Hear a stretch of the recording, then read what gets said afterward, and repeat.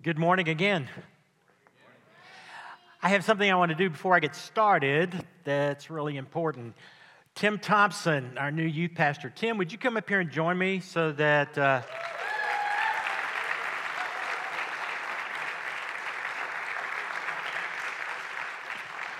I kind of wanted him to come up here and join me so you'd see how big he is.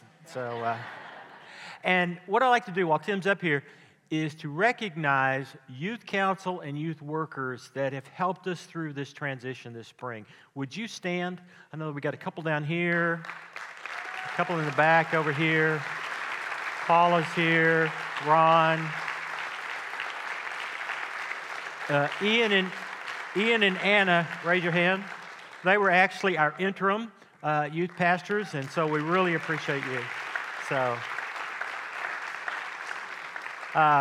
Thank you, Tim. Just want everybody to see you. Y'all make him feel welcome. Do everything you can. I truly believe that God is preparing this church for some really great things in children and youth ministry. And so, Tim, I'm excited about you being here, and I look forward to working with you. Other thing is, I didn't mention this either, second grade Bibles is next week, and Sarah Heron has made a list of those that are in our church, but I'm one of those, I like to give Bibles away to as many people as possible, particularly to kids that are learning how to read. If you know a second grader, anywhere, let us know so that we can give them a Bible, all right? Even better if they're here to receive it next week. We're going to have kind of a presentation ceremony. So let us know. We want to give out as many Bibles as we possibly can to help our kids as they learn how to read, to have the Bible as a source of strength and faith. All right. Graduation time. This spring, over 7 million individuals will graduate from high school, college, and graduate school. Are you shocked about that? I looked it up and I couldn't believe it. 7 million. More than half of those are graduating from high school. More than half are graduating from high school. Graduation is one of the greatest rites of passage that we have in our society, where friends and family join with the graduate in celebrating their accomplishments and looking forward to the future with hope and anticipation. It's a great time. Over the last 20 years, actually a whole lot more than that, I've been studying leadership and generational patterns. And I've kind of learned a few things about leadership and generations, but one of the things that I discovered is that some of the greatest speeches and presentations of leadership happens at commencement services. Who would have thought it? But it makes sense. Commencement services are a look into the future. They are a time for the speaker to inspire those graduates to move forward, to be great leaders, to be change agents, to be those who are making a difference in our society. One of my favorite commencement keynote speeches was given by Admiral William McRaven in 2014 at the University of Texas in Austin. Now, I want to tell you, as an SMU grad, I don't like quoting UT grads. But this guy was tremendous. The whole speech was about changing the world. And here was number one. And you're going to love this. If you want to change the world, start out by making your bed every morning. Nobody's going to laugh at that? Start out by making your bed every morning. I mean, as I'm watching this, you could hear the students cackle, and groan. Where's this guy going with this? I could hear my grandmother in the back of my head. Make your bed, make your bed, make your bed. The point he was trying to make is that it is the little things that matter in life. For little things stack up to amount to great accomplishments. Every great leader starts somewhere. They start somewhere. McRaven goes on, and the real point of his address is this. If you want to change the world, measure a person by the size of their heart. By the size of their heart. It's not the size of our bank account. It's not the size of our skill set. It's not the size of our education, the number of degrees that one might get, although that's important. Rather, it is the size of the heart. As we look forward with passion, anticipation, and hope to make a difference in this world. He says that those who are driven by hope, who are driven by opportunity, who are driven by a vision of what the world can be like, driven by a faith in something bigger than themselves, those are the ones that can make a difference and change the world. He says that one person driven by hope, one person with a vision for what the world can be like can change the world. One person. And you know what? As I was listening to his address, I thought to myself, I know that person. I know that person. Jesus Christ. The one person that has changed the world like no other since, before, or after, who continues to change the world through us. Jesus Christ, for through us, Christ is changing the world, and this is our hope. This is our vision. And this is the source of what can really change the world. I truly believe it. And that's what I want to talk about today. That God has made all of us intentionally for a purpose in life. That God has made us in such a way to bring in the kingdom of God on earth, to make a difference, to change the world. And God's design is not an accident. God's design is not an accident. Now, in some ways, this sermon could be seen as merely for those who are graduating. And in some ways it is. I want to challenge these seniors to go forward with hope, anticipation, and vision, and a passion to make a difference in this world. But really, this word is for all of us. This word is for all of us because God's claim on our lives is ageless. We never outgrow God's purpose for our lives. We never outgrow how God might use us for good. We never outgrow the opportunities to change the world, one person, one neighborhood, one community at a time. So this word is for all of us. All of us. And I hope you find it so. Let's pray. Lord God, may the words of my mouth and may the meditations of our hearts be acceptable in your sight. May these words be your words, O God, and for all that I don't speak or misspeak, may you fill in the gaps. Hide me behind the cross this day, O God, that your word and only your word would be heard. Father, Son, and Holy Spirit. Amen. The book of Jeremiah is Jeremiah's testimony and prophecy. He begins his testimony by sharing God's call on his life. Before I formed you in the womb, I knew you. And before you were born, I consecrated you.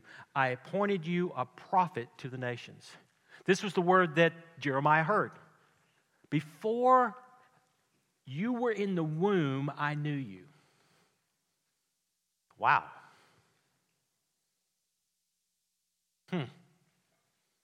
Jeremiah's sharing his call. And And even though Jeremiah is probably just a teenager, he's being called to a tough and important task of being a prophet for God. Prophets in that day, really in our day, weren't very popular. They were saying the things that people did not want to hear. Why would God call a teenager? And the interesting thing about Jeremiah's call is that God tells him that God started preparing him before he was even born, before he was conceived. And I believe the same is true for our lives, that God has been preparing our purpose since before we were born.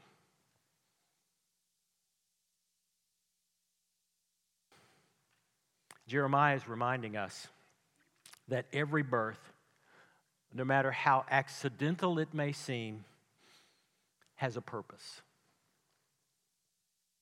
Before God formed us in the womb, God knew all of us and formed us for a purpose. And I believe that He's brought us all to this moment with gifts, abilities, life experiences for a great purpose. And I believe also that this nation is ripe for God's way and God's word. It is ripe for revival like no other time in my life and maybe no other time in the history of our nation. And you've heard me say this, and I'm going to say it over and over again. And I believe that God is calling us into that cause and into that purpose. That God wants to use us in ways greater than we can possibly imagine, so that the goodness of God can sweep across our nation, changing lives and families and businesses and schools and institutions in ways that we have never seen. In ways that we have never seen. And God has been preparing us for this day for decades. For example, every generation is different. Our lives, our behaviors, core values are influenced by the culture and the events of our lives. And I believe God uses these events and circumstances to mold us. In fact, there in Jeremiah, and when I formed you, the Hebrew word means to mold, to form, to shape. I believe God uses these circumstances to prepare us. And I want to talk about the current generation, and specifically those who were born after 1996. They're called Generation Z. And in some ways, they are like the millennials, called Generation Y. Who gives generations these names? I mean, Generation X, Generation Y, Generation Z. Where do they get this stuff? But here's what we know. Here's what we know. Those born after 1996, though it's not absolute, they do have common attributes. They are self-reliant, socially responsible. They welcome change. They value education and are tolerant to social and cultural differences in people. Gen Z has these characteristics, and much like the millennials and the generation before them, which was born after 1980, and when you begin to kind of think about it, as I work through this, God has been preparing us and these generations for this moment for over 30 years. For over 30 years, it's like God has anticipated the crisis that is before us in our nation.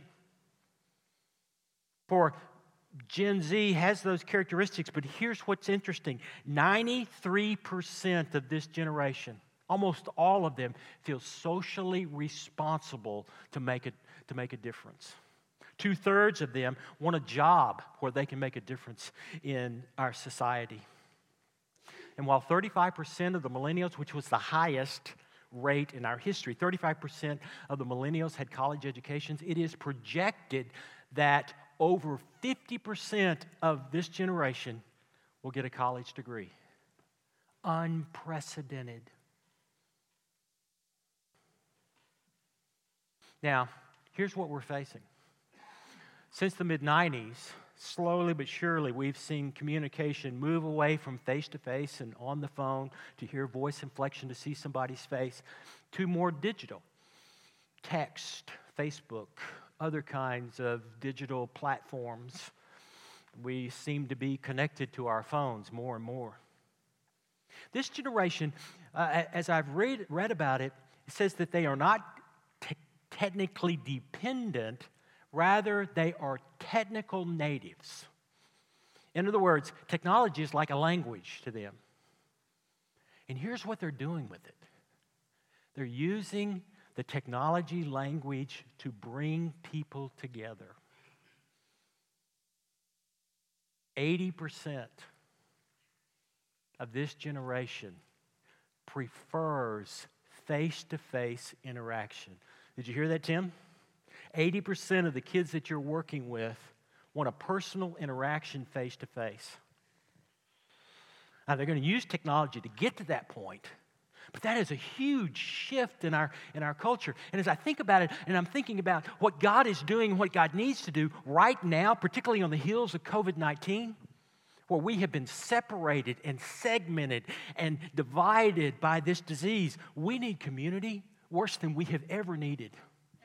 We need that connection worse than we have ever needed it. We need to bring people together in ways so that people can be blessed by that human interaction. And when you think about it, if you look at these generations, God has been preparing for this day for 30 years. Before you were even conceived, God was preparing the purpose for your life. As I look at the great needs of the church, our nation, the world, the past few generations are uniquely set to meet those needs. Now, I know some of you are thinking, yeah, but those generations frustrate me. You know what? Just because they're different doesn't make them any less effective. Let's see what can happen. And I know what you're also thinking. Okay, God called Jeremiah, and God said, go where I send you and say what I tell you. Well, how do I know that? I want to follow God's will. I want to go where God sends me. I want to say what God wants me to say. But how do I know that? How do I know that? In fact, Jeremiah basically protests as he realizes what God is saying to him. He says, how will I know? Basically, this is my interpretation. It's a little bit of a paraphrase, I'm taking a lot of liberties with the Hebrew here. How will I know? You got to be kidding me. Not me. I'm just a boy. No one listens to me. I still have a curfew. If I interrupt my elders, I get grounded. Not me. And God responds basically, don't worry. You listen to me. Go where I send you. Say the words that I give you. Do not be afraid, for I will protect you. Easy to say, hard to follow. And I just want to say to everybody in here that this word is for all of us. This word is for all of us. Okay? And for me, the direction for my life begins in this place, being a part of a church community. Now, and I'm talking about a community, not just a place to come and to participate in a worship service and then go home and have no connections. I mean, really be a part of a community. It is the community that dialogues with me, that holds me accountable, that listens to me and and we dialogue, and I hear God's voice in the community.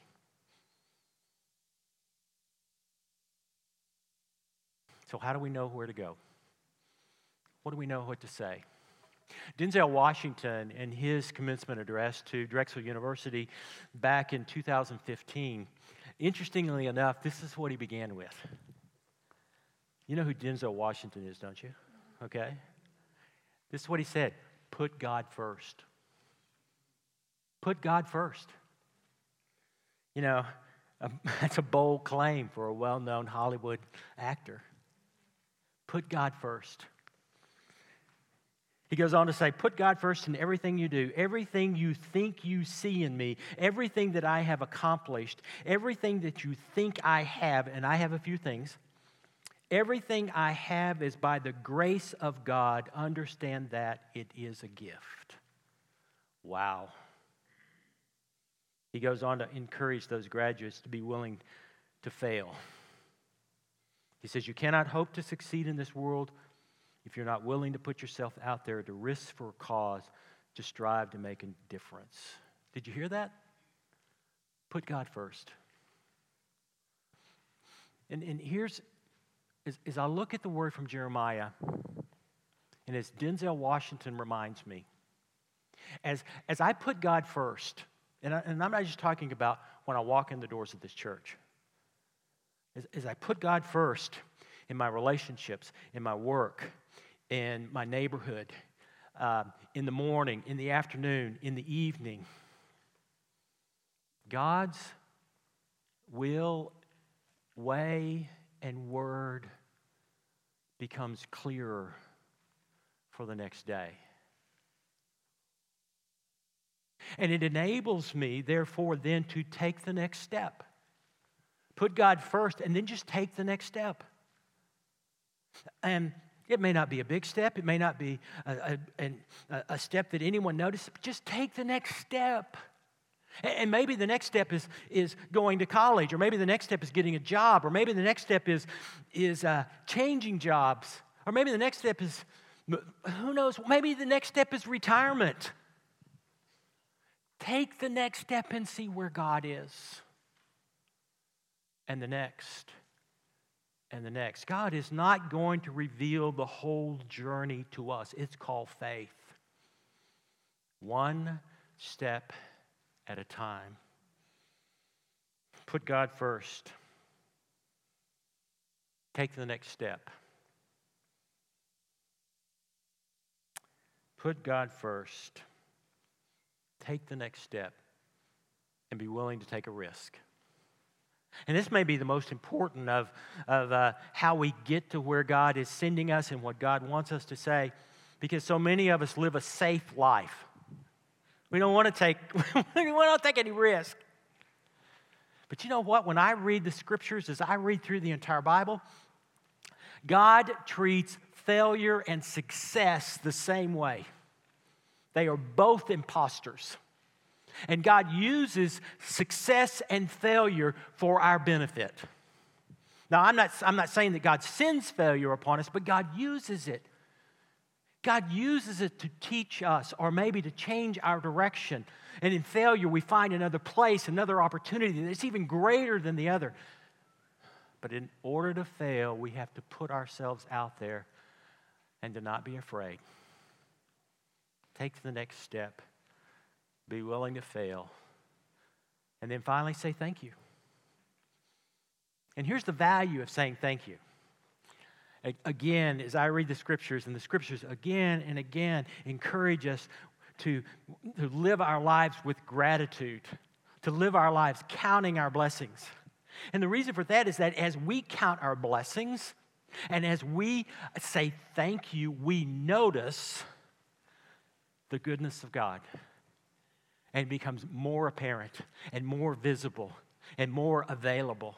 As we say thank you, so then we see the next blessing and the next that comes with opportunity. Put God first. Take the next step.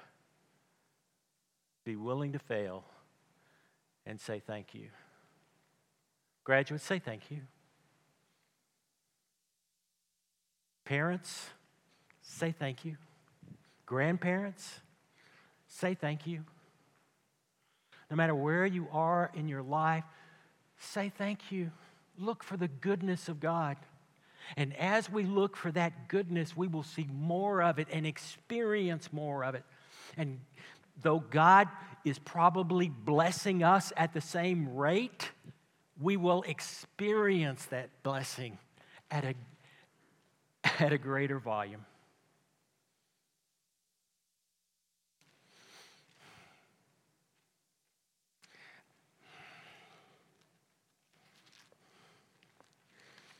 So, I wonder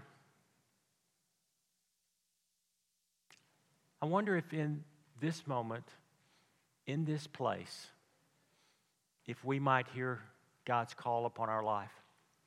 And maybe it's something little. Or maybe God is calling you to something incredible. What would it look like this morning for you to listen for God's call in your life? What would it look like for you to say, Lord, here I am. Here I am, and I am willing to follow you in all things. I am willing to put you first. Speak to me, send me, make me, mold me.